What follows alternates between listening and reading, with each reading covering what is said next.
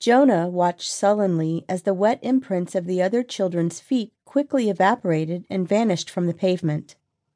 A damp yet very quickly drying mass of melancholy. He squatted with his arms folded in the balmy midsummer heat as the familiar and uncomfortable pinpricks of sweat escaping his pores began to cover his exposed upper body. While watching menacingly as hordes of pale, saggy adults invaded and engulfed the once invitational, clear waters of the public pool, something peculiar caught his eye. It came to Jonah's attention that depending on the angle of the sunlight and the intensity of his gaze, he could actually make out wisps of steam in the air as they passed by the black lettering in the white sign that had forced him from the crisp waters and into the scorching sun. Adult Swim. This period, dreaded by all children, when the lifeguard comes down from their perch to begin the mass child exodus, created an emotional wound that in Jonah's case was salted by the traditional removal of the floating rope that prevented children from passing into the deep end.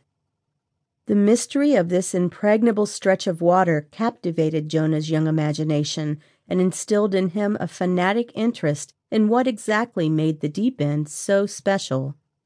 He was young, having barely 10 years of life under his belt, and yet had already come to a similar personal conclusion formed by many adolescent philosophers before him, that the adults of the world had hid away for themselves the grandest and most pleasurable parts of life and left the scraps for the children.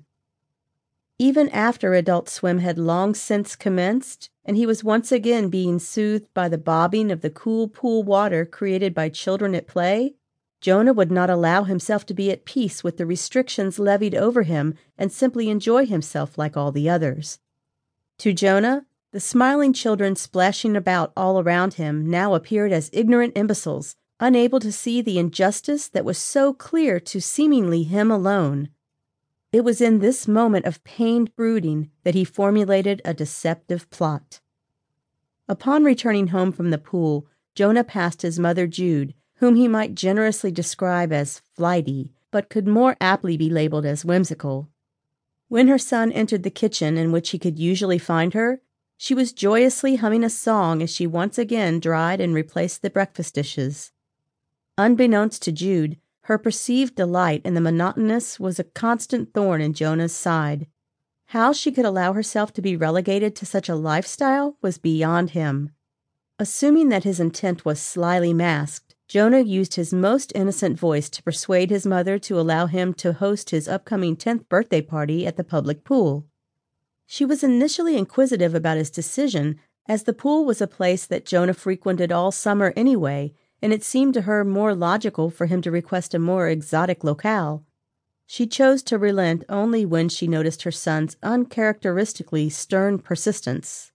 Jonah persisted because he knew that at all birthday pool parties, adult and child alike, there was no need for the protective rope, as the proper liability waivers would be signed beforehand. With the date set and his devious plan in motion, all Jonah would have to do now was wait 1 short month and the pool would be his domain, including the deep end.